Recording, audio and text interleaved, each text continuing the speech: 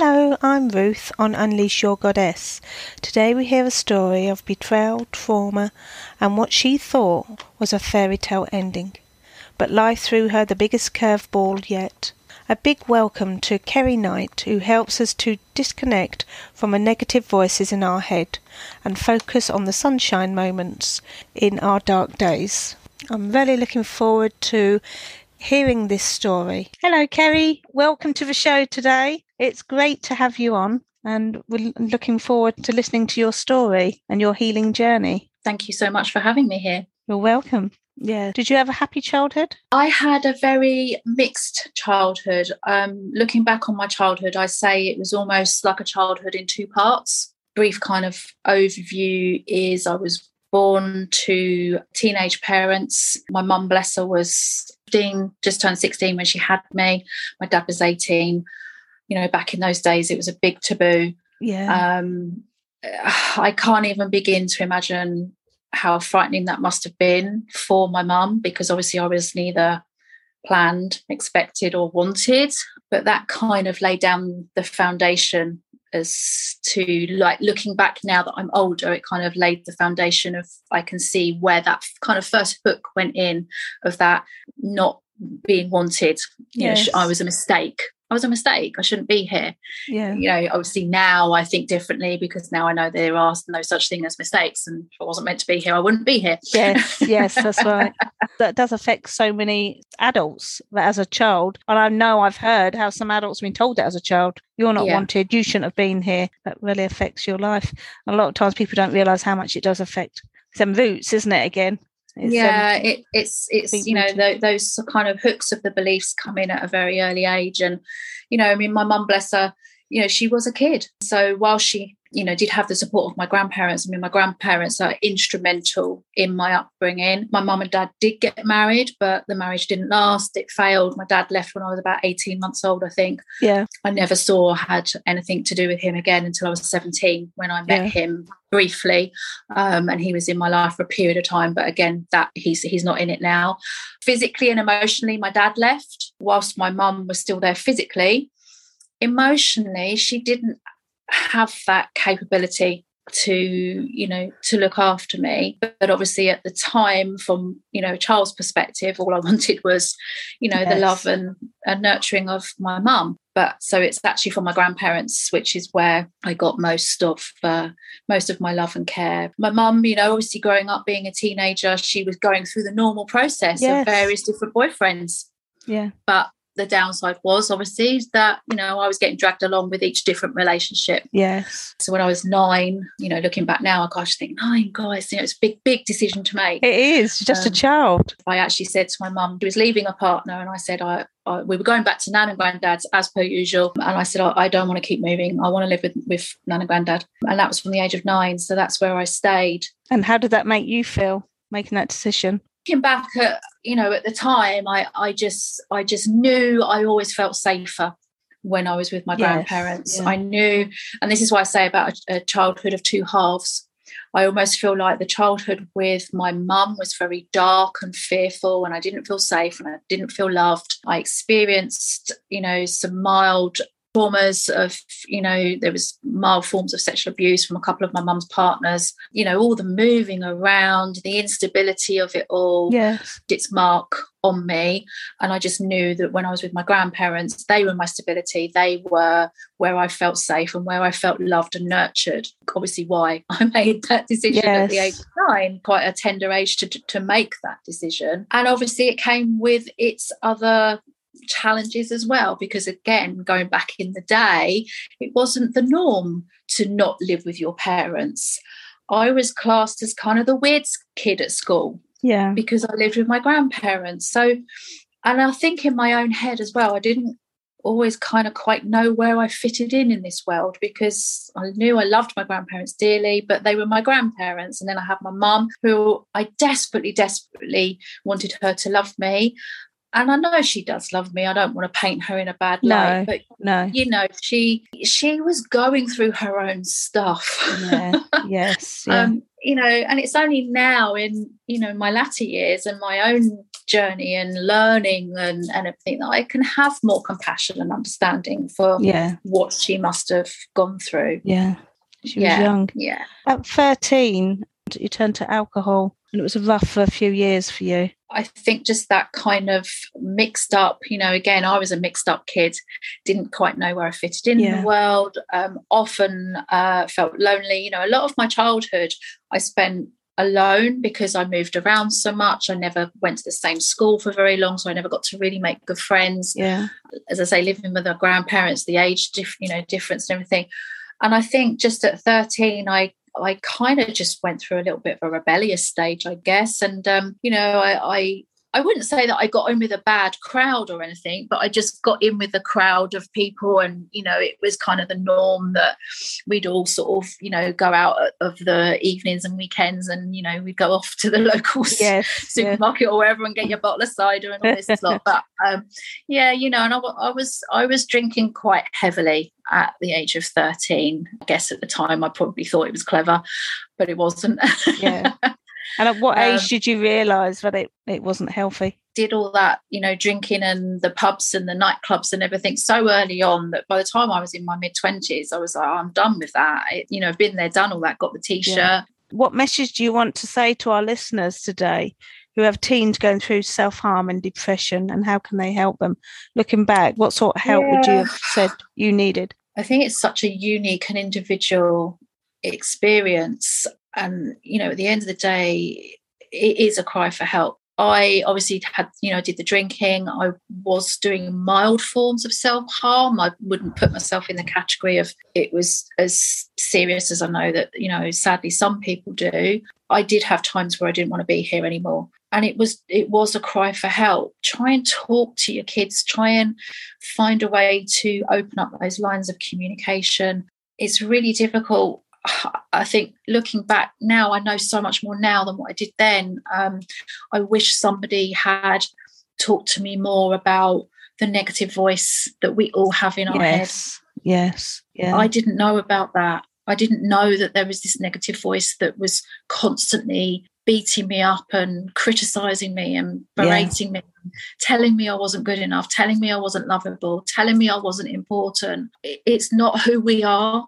It's not who we are. It's not a truth. It's just based around the narratives of a story that we take on in our early childhood because of circumstances around us, because of external circumstances. We take those beliefs on, but they're not a truth. And I just wish that somebody had talked to me more about that.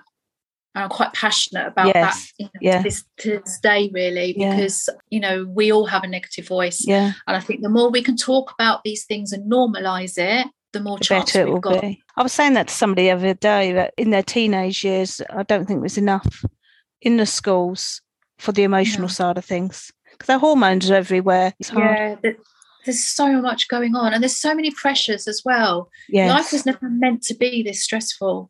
And there's so many pressures. And, I said to my own son, do they talk to you about the nervous system, about going into the fight or flight response and how to put your nervous system back into rest and digest? Do they talk to you about the subconscious brain, and that actually that's where you spend 95% of your time, and that is the autopilot of where all of the information comes from that you've taken on during your life, and it's just habitual behaviours, but you need to actually make a point of consciously choosing. Do they talk to you about breath work? Do they talk to you about meditation? No, Mum, they don't. It's a shame. If only we'd had that sort of thing taught to us, it would have helped so much. Like I said as well before, just normalising these thoughts and feelings. We are human beings, and we have all of these emotions. And I don't know about you, but I experience every single emotion going. Yeah. But there are ones that I would choose to have over the others. Yes. But it's also not, I think it's also not being scared of those more negative emotions and understanding that they are normal, they're natural human responses, and not feeling so scared of them and allowing them to flow, because that's what emotions are meant to do. They're meant to flow. If you think of a toddler in how they, race from one emotion to the That's next, right. and crying, Yes. and tantrums, and singing, it's because they're pure and the emotions are flowing. But as we get older, we're taught to squash things down, and we're a bit scared of sitting with our emotions. And actually, something that I do a lot now is I've learned to sit with my emotions and look at them as a gift. Yes. There's a great quote that I love by a gentleman called Peter Crone. And he said, life will always present you with situations, people, circumstances to reveal to you where in your life you are not free, where you're not healed. And so often we look at all the external circumstances, we just think it's all happening to us and why me and blah, blah, blah. But those feelings are within you. And so whatever's going on out there is actually triggering something that's already within you. That feeling is already there. Yeah. So it's actually an amazing opportunity to look at that and see the gift in it. Okay, where is that feeling coming from? What's that attached to? That's attached to some sort of narrative around a story I have about myself. Inquire into it. Is it a truth? It never is. It's never the truth. And it always seems to go back to childhood, doesn't it? I've learned that through counselling, how most of my problems, it's gone right back to childhood. By the age of 3, we've taken on 75% of our belief systems, which is quite scary. Yeah, that is scary. I'm just going to touch on your marriage. You were married at 25. Yeah. You had a lovely daughter. Yeah. A couple of years later. Well, I met him at 25, married at 26, had my daughter at 27. And, my daughter was, and again, I think because of the childhood, because of all the emotions and I yearned so much to have that traditional family, obviously not having had that myself. And I just wanted to, I so desperately wanted to have a little girl. And, I was determined I was going to, love her, and she would know she was loved, and, keep her safe. And just, she was everything I'd ever dreamed of. And I'd spent all of my teenage years really thinking that was all I ever wanted to do, was to find somebody, get married, be loved, love them, be loved myself, and have a family, and, as I say, have my daughter and love them. But putting all the pressure on someone else, isn't it? That's handing over your power to somebody else. And again, that, unbeknowingly, that put quite a lot of pressure on me as well, because then I suddenly found myself wanting to be this perfect mum and determined not to do things the way that I had experienced. That kind of brings its own challenges, as it were, in itself, and again, at the end of the day, I still had those emotional holes in my leaky bucket. Yes. Trying to look for external things to fill it is never the answer. No. And sometimes we think, if only I had this, if only I had that, if only I had a daughter, if only I had the perfect man, if only, when I'd be so much happier. And you get there and you find out, actually, no, it isn't, because it's something inside, isn't it? Yeah. I still felt empty. I still felt lonely. Yeah. I thought she was all I've ever wanted, but I still had this empty feeling inside of me, and loneliness is something that I have struggled with, right from day one. A lot of people, amazing talking to all these ladies, a lot of us have struggled, and a lot of times you feel like you're the only one, even though you put on a good face, and no one knows that, but behind that face, a lot of us feel the same thing. And I was so amazed. Yeah, loneliness, fear of being alone. But when, and it's kind of, as I say, now that I kind of look at it all and I peel it all back, and it's like, because it's that fear of rejection, fear of abandonment, fear of not being good enough, not feeling significant, or that you matter. It all leads back to those feelings, doesn't it? Yes. 4 years into the marriage. It wasn't the happiest of marriages, as I say, again, and a lot of that is, I'm not putting the blame on him. We weren't compatible, really. I had a fairy tale idea in my head of how the marriage should be. It wasn't like that, through my own wounding as well. And I found out that 4 years into the marriage, he was actually having an affair. That was the one thing, again, I don't know why I had these kind of, I kind of put up with a lot of stuff, but that was the one thing I didn't put up with. And I upped and left. My daughter was 3 at the time, and we left, and we were homeless. We had nowhere to go other than a friend's sofa. So quite a scary time. Yes. But there again, it was just something inside me. I don't know what it was. There was just always this light inside of me, this driving force that there was more out there. I mean, looking back on it now, I say it was the best thing that... Yes. When the door shuts, when you take that step and leave something you shouldn't be in and the way you shouldn't be going, and a door shuts when another door opens, even better. But it's hard taking that step, isn't it? And going through that. The marriage wasn't right for that to have happened in the first place. Yeah. We weren't happy. I don't hold any malice, towards him. We weren't right for each other. And, as I say, like you say, it's not until after the situation that when you do have the courage to close the door and leave that you realise it was the best thing, that could have happened. Looking back on it, I remember at times, though, even just in the language of how I used to talk about it, I used to actually use the language of I wasn't good enough for him. He found somebody else. Yeah. So if you think, you can see just in that language that there was still that deep inherent wounding in me. Point did you realise that and then start your healing journey of feelings? It was probably more into my next marriage with my husband, Sean. I met him actually very, very quickly after leaving Ian. Yeah. Some might have said, it was too quick, but I had been in a loveless marriage, and then I met Sean, and I kind of knew Sean from way back as well. We did have a bit of a history in the sense of we'd never actually met, but I had been to his 18th birthday party through a friend of a friend when I was 14. Oh, wow. And it was that whole, I used to see him around the town. He was 4 years older than me, but we never actually met until this point. Yes. He is such a kind, gentle soul. I just remember the night that I met him, actually, I was terrified. I said to my friend, I can't meet somebody. I've just come out of a marriage and I've got a child, and who's going to want me, and blah, blah, blah. My friend just took my hand and she said, Kerry, you've been through so much. You just need somebody to be nice to you and kind to you. And he's so lovely. Just be honest with him. Tell him where you're at and just let him be kind to you. That's kind of what happened. Yeah, we started dating and we started having a relationship with each other, and 2 years on we got married. Oh, lovely. That's brilliant. He was that rock. Yeah.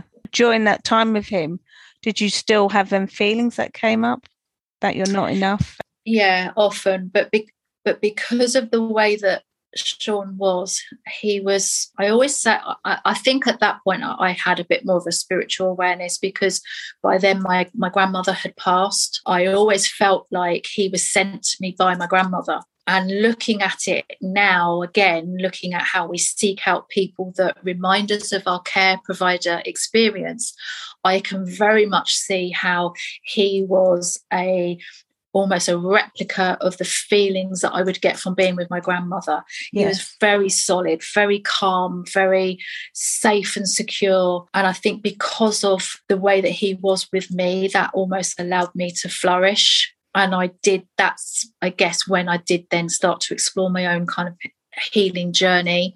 But there were still many times that the demons came up of not feeling enough, feeling lonely. Even though I was in this marriage with this most amazing man, there were still times where I felt lonely. Yes, yeah.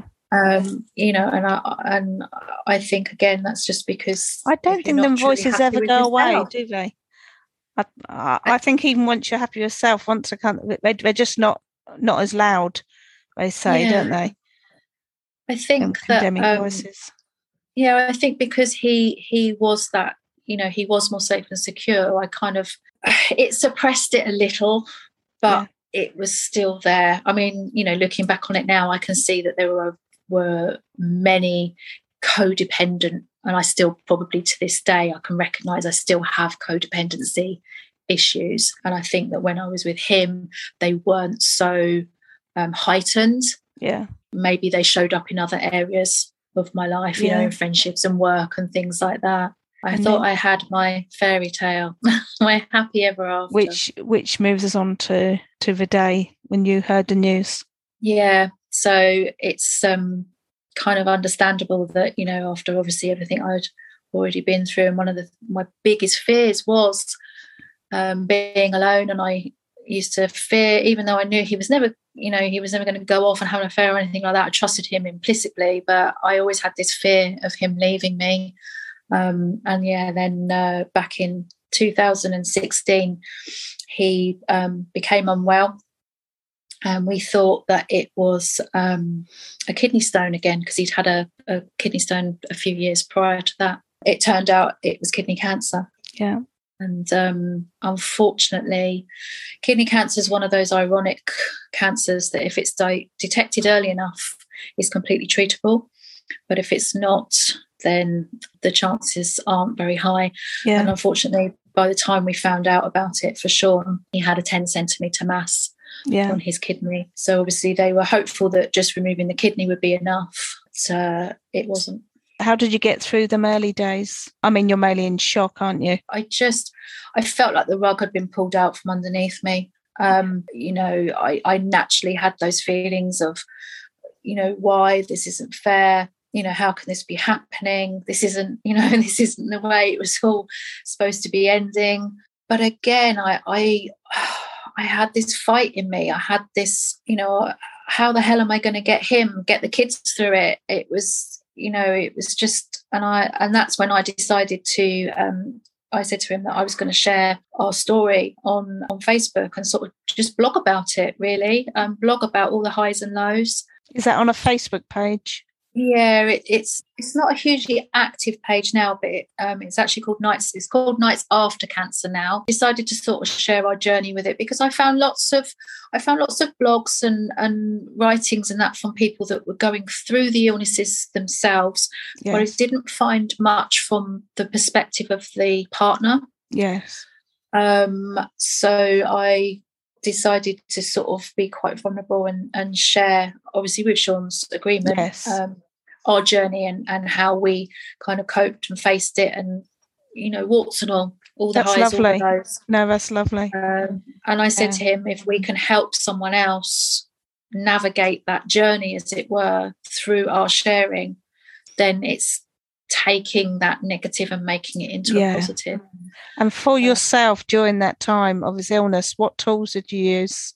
Well, I found it very, very cathartic to write, which again was why I used the Facebook page to write. So I blogged on there, I wrote poems. I went on a course in January, a 5-day course by a gentleman called Richard Wilkins and his lovely partner Liz Ivory, and it's called BC, which stands for Broadband Consciousness. And it was a 5-day course where you talked about the negative voice in your head, which they refer to as the script. And basically it was a 5-day course that took place in their home, and you spent 5 days with them and 8 other amazing people. You all shared your stories, but you got to see how, although everybody had completely unique stories, the one common theme was the feelings. We all had the same feeling. So it was kind of like a 5-day course of stripping everything back of who you think you are, this identity that you think you have created over the years because of this negative voice that they call the script, and actually teaching you who you are rather than what this voice tells you who you are.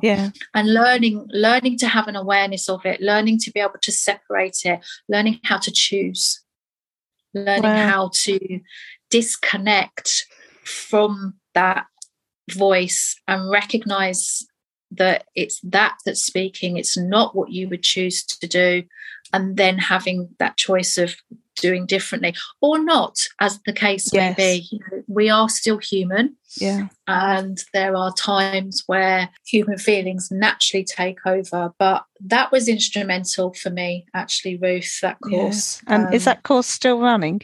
It's still running now, and I often go to the one-day events as well, just to kind of plug in. They're called recharge days. Perfect. But I went to one literally only a couple of weeks ago, actually, in Northampton.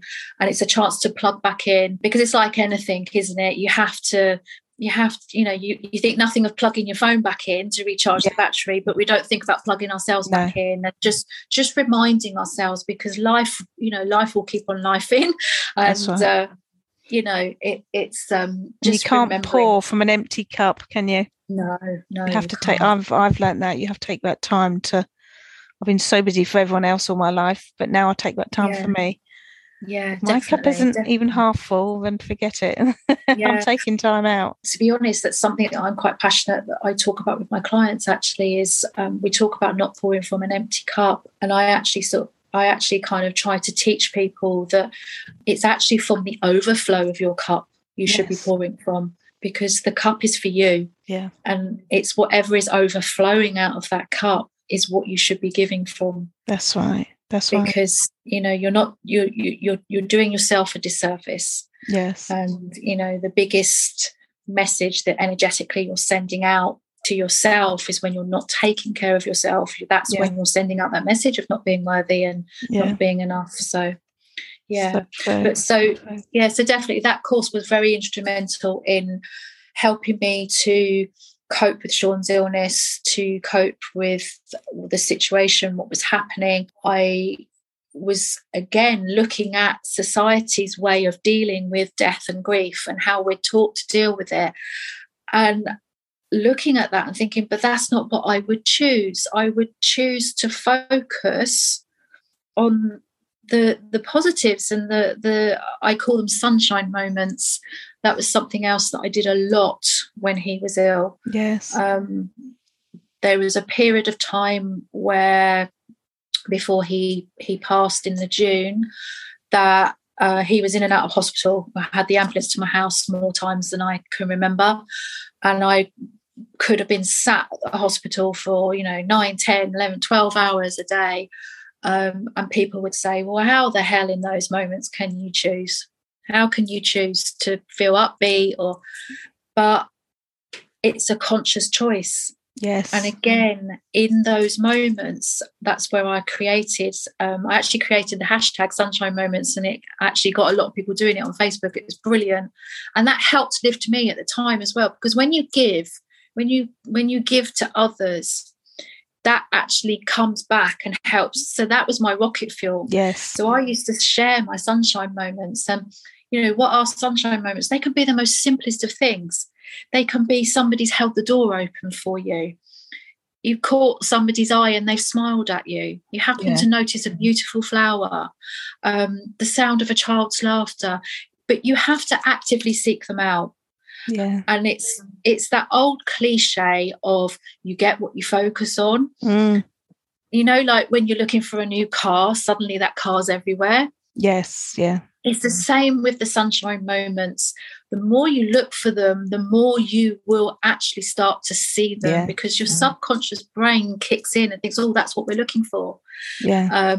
That, there was times, very, very dark days with that, where, I did have to go into a conscious choosing place of stopping, getting out of my head, becoming aware of what that negative voice was telling me, and dropping into my heart and thinking, what would I choose?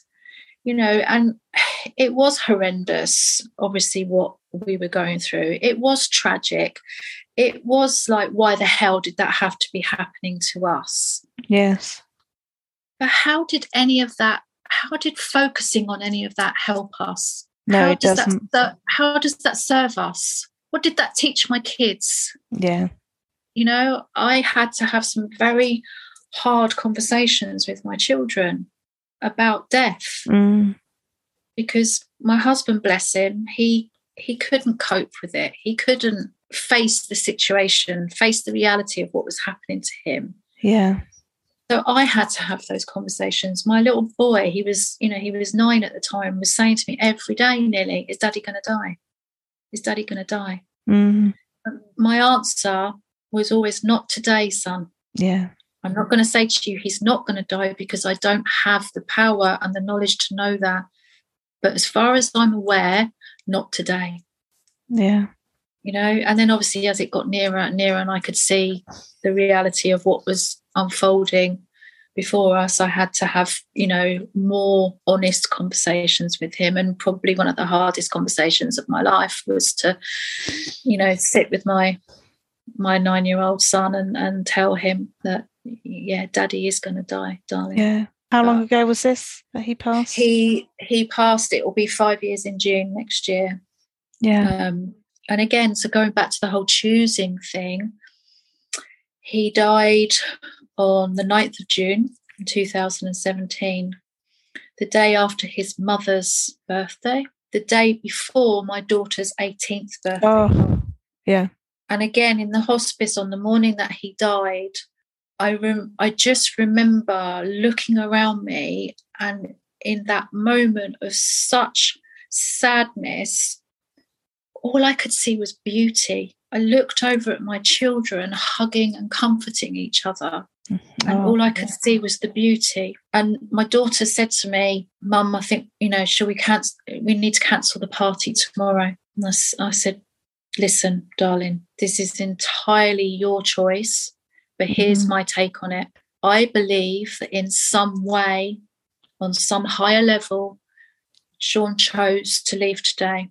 Yeah. He lived for us. He lived for our happiness. And he knows that by going today, you can have your party tomorrow without the guilt, without the worrying if the phone's going to ring.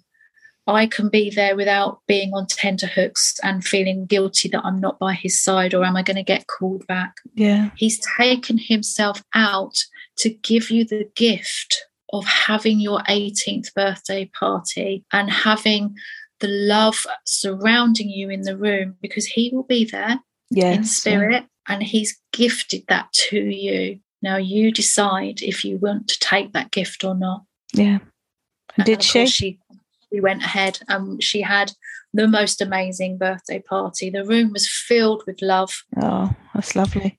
We had a pint of cider on the bar for him. Yeah. We raised a glass at the end of the evening to him. Well, my daughter downed it, actually. I knew he would have been saying, that's a girl. Oh, that's lovely. But again, it was about choices. Yes. Yeah. And we're taught to, go to this deep, dark place, aren't we? I just kept feeling all the time. But he lived for our happiness. Yeah. Yeah. How is it honouring him? Don't get me wrong, of course I shed my tears. Of course I still do have my sad moments, but I want to live my life as best I can in honour of him. And show my children there's another way. There is another way to deal with death. His positivity. He was my ex, and we stayed best friends, and he had pancreatic cancer, and he just passed a couple of weeks ago. He had about 8 months ago, he found out. And literally the same sort of thing. He wanted it positive. He wanted no service, just people come in, and it was just all positive, and it was nice. And we're not used to that. We're used to going to a funeral and, everyone crying, and everybody's different in the way they want things. And it was positive, even peaceful, and what he wanted. What message could you give right now to any of our listeners who are going through grief? Just be gentle on yourself. It is a journey. Grief is natural. It is natural. Yeah. The sadness is natural. Of course it is. That person is no longer physically with you. Yeah. I actually did a course 5 months after Sean died called the Grief Recovery Method. And I trained in that, and it was so enlightening. And they talked about how a lot of the what keeps you stuck in grief is the pain. It's not the sadness, it's the pain. That's what debilitates you. That's what keeps you from moving forward, as it were. It's all the wishing things had been more, better, different. Yeah. Yeah. So, if you are going through the process of losing somebody who, you care about, I'm so glad my daughter wrote Sean a letter. I'm so glad she got to say everything in that letter she wanted to say to him before he passed. I made sure that I said things to him that I wanted to say before he passed. But, it still doesn't take away that feeling afterwards during the grief process, there's still things that you feel like you want to. It's the sort of feeling incomplete, like you haven't completed something. Yes, yeah. So one of the methods that that is very much what's taught around the grief recovery method, and I would highly recommend it to people, it's not counselling, it's actually a self-directed workshop type thing, and it takes you through a process of looking at the relationship and picking out where there are things that are left unfinished, the wishing there had been more, better, different, as I said, looking at those areas, and you actually construct a letter at the very end of it where you get your opportunity to say everything that you want to say, and it's done in a specific way, so that you get that sense of completion at the end of it. It's very powerful. That sounds good, because I lost my parents 4 weeks apart about 5 years ago now, and my dad, he had a dementia cancer, my mum had the cancer, but mum wasn't due to go. Dad, we knew, only had a couple of weeks. Mum just dropped. And it's just that, similar to you with your nan. One of the things you were going to say, you can't say because they're gone. And absolutely. That is a good idea with the letter. As I say, I mean, it is done in a structured way. You sort of go through this program and it's done in a structured way. It's very, very powerful. It's a very powerful thing to do. It doesn't mean that takes away the sadness. It's what that's meant for me doing that is that I still have my sadness over, obviously, Sean's death, but it doesn't stop me in my tracks and debilitate me now. It's just, I can cry, I can release, let the tears flow, which is a natural human response. Yes. It's not that crushing, debilitating pain, if that makes sense. But again, it's about choosing as well. Since he's been gone, every milestone, we've made sure that we've chosen to do things that have lifted our spirits on that day.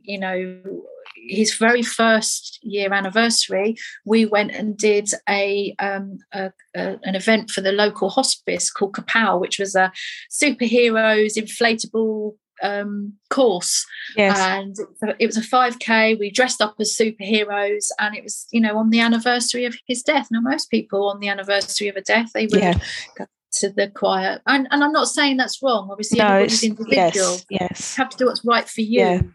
But for us, it was about acknowledging the day, but again, acknowledging it in a way that we could do something good with it. We raised money for the hospice. I've done several events. I'm not a runner or keep fit person or anything, but I've done half marathons. When he was ill, I was signed up to do the Eastbourne half marathon, and when he died, I thought, okay, I wasn't really. The night before, literally 8 o'clock the night before, I had this moment of, I am here. I can put one foot in front of the other. And I rang my friend up and I said, can you look after Bradley tomorrow? I'm doing this marathon. She was like, what? And I literally rocked up to do a half marathon, no training whatsoever. I've never done anything like that in my life. And I bloody did it. Excuse my French. No, that's fine. I was the last person home. It took me 4 hours and 17 minutes. The clock was down. But you did it. I did it, and I raised money for the hospice, and I did it for Sean. Because I am here. I am still alive, and I can put one foot in front of the other. And that's kind of been my motto all along, really. Just step by step. Just baby steps. Do what you can. Take it day by day. The day seems too big. Take it by the hour. That's it. And if you're having a bad day, just know tomorrow will be different, and let yourself back to the sunshine moments. If you're having a bad day, allow yourself to have a bad day, but in amongst that darkness, look for the little cracks of light, and know that the sun is always shining behind the clouds. That's always. Right. That is right. Which leads us on to what Sean said. It's all about the love, babe. Can you tell us more? As I said, he wasn't always kind of up to facing the reality of what was happening to him. He was very, very poorly, and I knew we were on the downward slope, as it were. We'd managed to get him into the hospice. bless him, even in the hospice, he was saying to them, just get me well enough to get to my daughter's 18th birthday party. And I'm kind of looking at the nurses thinking, what? And I remember on the day before he died, I'd actually gone to see his oncologist and ask her if there was any possibility of us getting him to this party. And obviously she had said no. Now, Sean could read me like a book. So when I walked into the hospice that morning, he took one look at me and he knew where I'd been. And he said, okay, so come on, give it to me. How long have I got? And at that point, I just kind of welled up and shook my head. And I said, well, you don't want to know these things. You never want to know. And he said, I know it's hard. And I know I always will only accept whatever you tell me. But I need you to tell me, what are we talking here? Weeks? And I just shook my head and I said, I don't know. And he said, well, days? And I said, I don't know. And obviously at that point, I just kind of cried and, we had a little bit of a moment. And he just held my hand, and it chokes me up now. And he just said, it's been an absolute honour. Oh. And it's all about the love, babe. It's all about the love. Yeah. That will never, ever go. Yeah. It never leaves. The love never leaves. No, that's right. And that again is, often when I'm talking about get out of your head, get into your heart, is because that's who we are. We are love. Yeah. Yeah. And love, love just, it goes on. It changes the world, doesn't it? Love. Yeah. Yeah. It's, there are no constraints. There are no boundaries. There's no diversity, no division. It's, it's, if we could just love ourselves, love others. Yeah, that's right. Have compassion, Yeah. And it just always stuck with me that he said that, it's all about the love, babe, because I just thought, this is what life is about. It is actually all about the love and remembering who we are. And that love starting with ourselves, as you said. Absolutely. It is all about the love, but that love has to start with you. Certainly. And that is quite a journey. Yeah. And I think it's a journey the healing journey is an ongoing journey. Learning to love yourself, learning to, deal with all your inner wounds and your inner child and, all your traumas and everything like that. What's the best way to deal with it? With love. Love. That's right. That is always. So right. How do you deal with any situation? Actually, if you throw love at any situation, it's going to come out better. Yeah. No, it is. It is, certainly. Did you want to read your poem? I think now would be a good time for you to read it. Yeah, this poem came about actually as a result of me going into the bank actually not long after Sean had passed away, and the lovely lady in the bank was saying how sad it was, that he'd passed, and I said, thank you, and it's all of that, but again, it's like choosing what to focus on. It just sums up how I feel about the whole love and death thing, really. So it's called The Butterfly That Flew Away. One day a butterfly came my way. It landed on me and chose to stay. Out of all the places it could land, it chose me and took my hand. Its beauty was a marvel for all to see. I'm so thankful out of all the choices it chose me. This butterfly stayed for quite a while. I often looked with love and a smile. Then the day came, it had to fly away. No longer with me could it stay. It's tragic and sad, people would say. I choose to look at it another way. I focus on the love and not the loss, the here and now, not the was. That butterfly was my husband, you see. In all the people of this world, he chose me. So that love is what's here to stay. I'm not looking at a butterfly who flew away. I see him often all around. In my home and children he is found. So that butterfly, it came with a message to say, there is always love. It never flies away. Yeah, it's beautiful. It's beautiful. Thank you. Thank you for sharing. you offer therapies. What therapies do you offer? So I'm actually a Reiki master. I've been doing Reiki for 12 years now. Did my level 1 and level 2 to begin with. Only just recently done my masters. It's sort of taken me 12 years to decide to get around to doing that. But yeah, I do my Reiki, do Reiki healing. I incorporate that into massage as well, because I actually have a beauty background, so I'm trained in massage.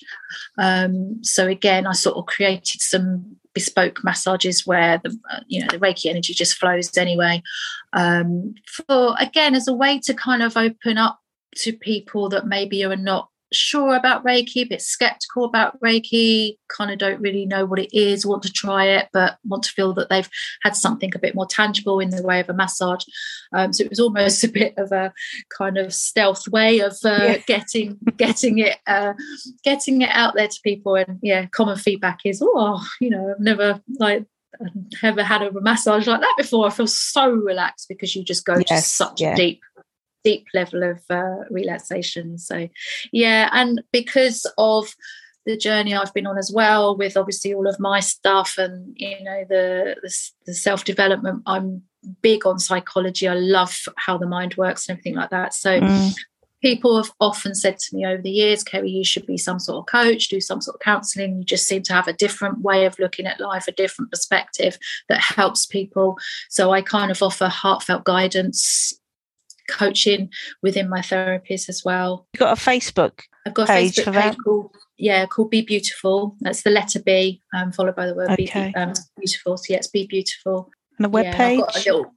I haven't got a web page. No, not at the moment. It's something I keep thinking about doing, but so far I've built my business on word of mouth recommendation. So but it is something I keep thinking of doing. For the listeners that don't know what Reiki is, can you just give a quick explanation of what that is? Yeah, definitely. So Reiki is a beautiful therapy. It's an ancient Japanese therapy, actually, of energy healing. And Reiki, the word actually means life force energy.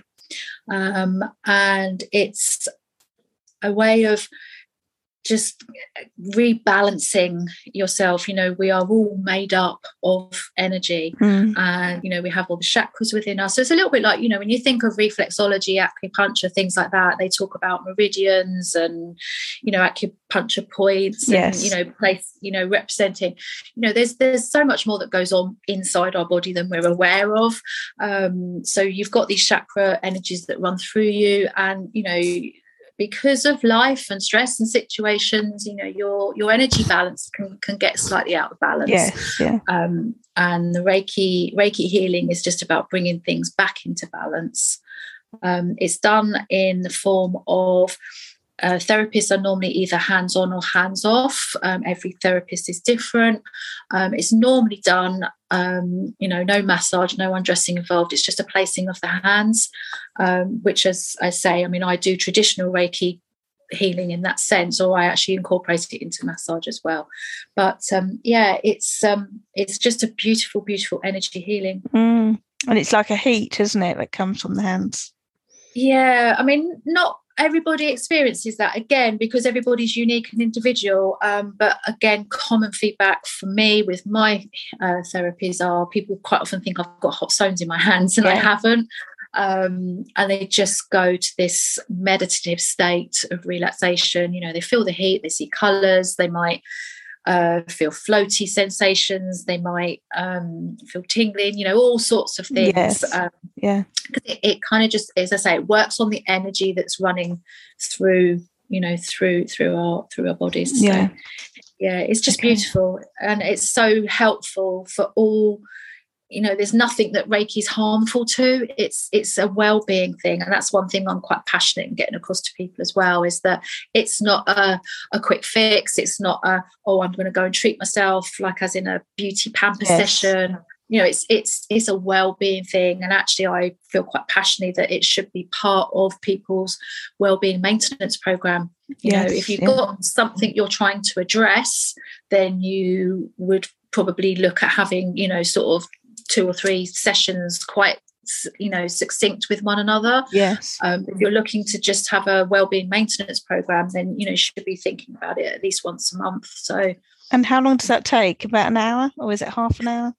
So I offer half-hour sessions. Generally, I book out an hour. Whenever I actually do the sessions, I always book out an hour, because the actual Reiki itself generally is around sort of 30 to 40 minutes. Yes. Yeah. But because I often talk to people as well, obviously things might come up. I might pick up on things. Quite often pick up on people's emotions. So, again, I like to give people time. I don't want anyone to ever come to me for a session and feel like they've been rushed. Like when you go to a doctor, you feel like, oh, off you go, next. Yeah. And most people, Ruth, just want to be heard. Yes. Most people want to talk and be heard. Yeah. So it's, again, I try to create a space that I say to people, I'm not your guru. I'm not here to fix you. You're not broken anyway. I just want to hold space for you with love and compassion and no judgment. Yeah. That you feel you can release and talk through whatever is going on for you right now. And if you're open to it, we can look at different perspectives, how we can reframe it. But I mean, as I say, the Reiki energy is just such a beautiful yes therapy. It is. Okay, thank you for explaining that. What's your favourite book and why? Got a top five would be the first book I read on my healing journey, which is the Louise Hay, You Can Heal Your Life. Elizabeth Ivory, It's Not Your Fault, very much about the script of the 5-day course that I did. She actually wrote a book. Anita Morjani, Dying to Be Me, that had quite a profound effect on me. Edith Edgar, The Choice. She was an Auschwitz survivor. That's an amazing book to read. So many light bulb moments in there. And I've got one that is currently my favourite by Dr. Nicole LaPera called How to Do the Work. She's the holistic psychologist. I recommend her to all my clients, actually. Go and follow her. Yeah. Follow her on Instagram or Facebook.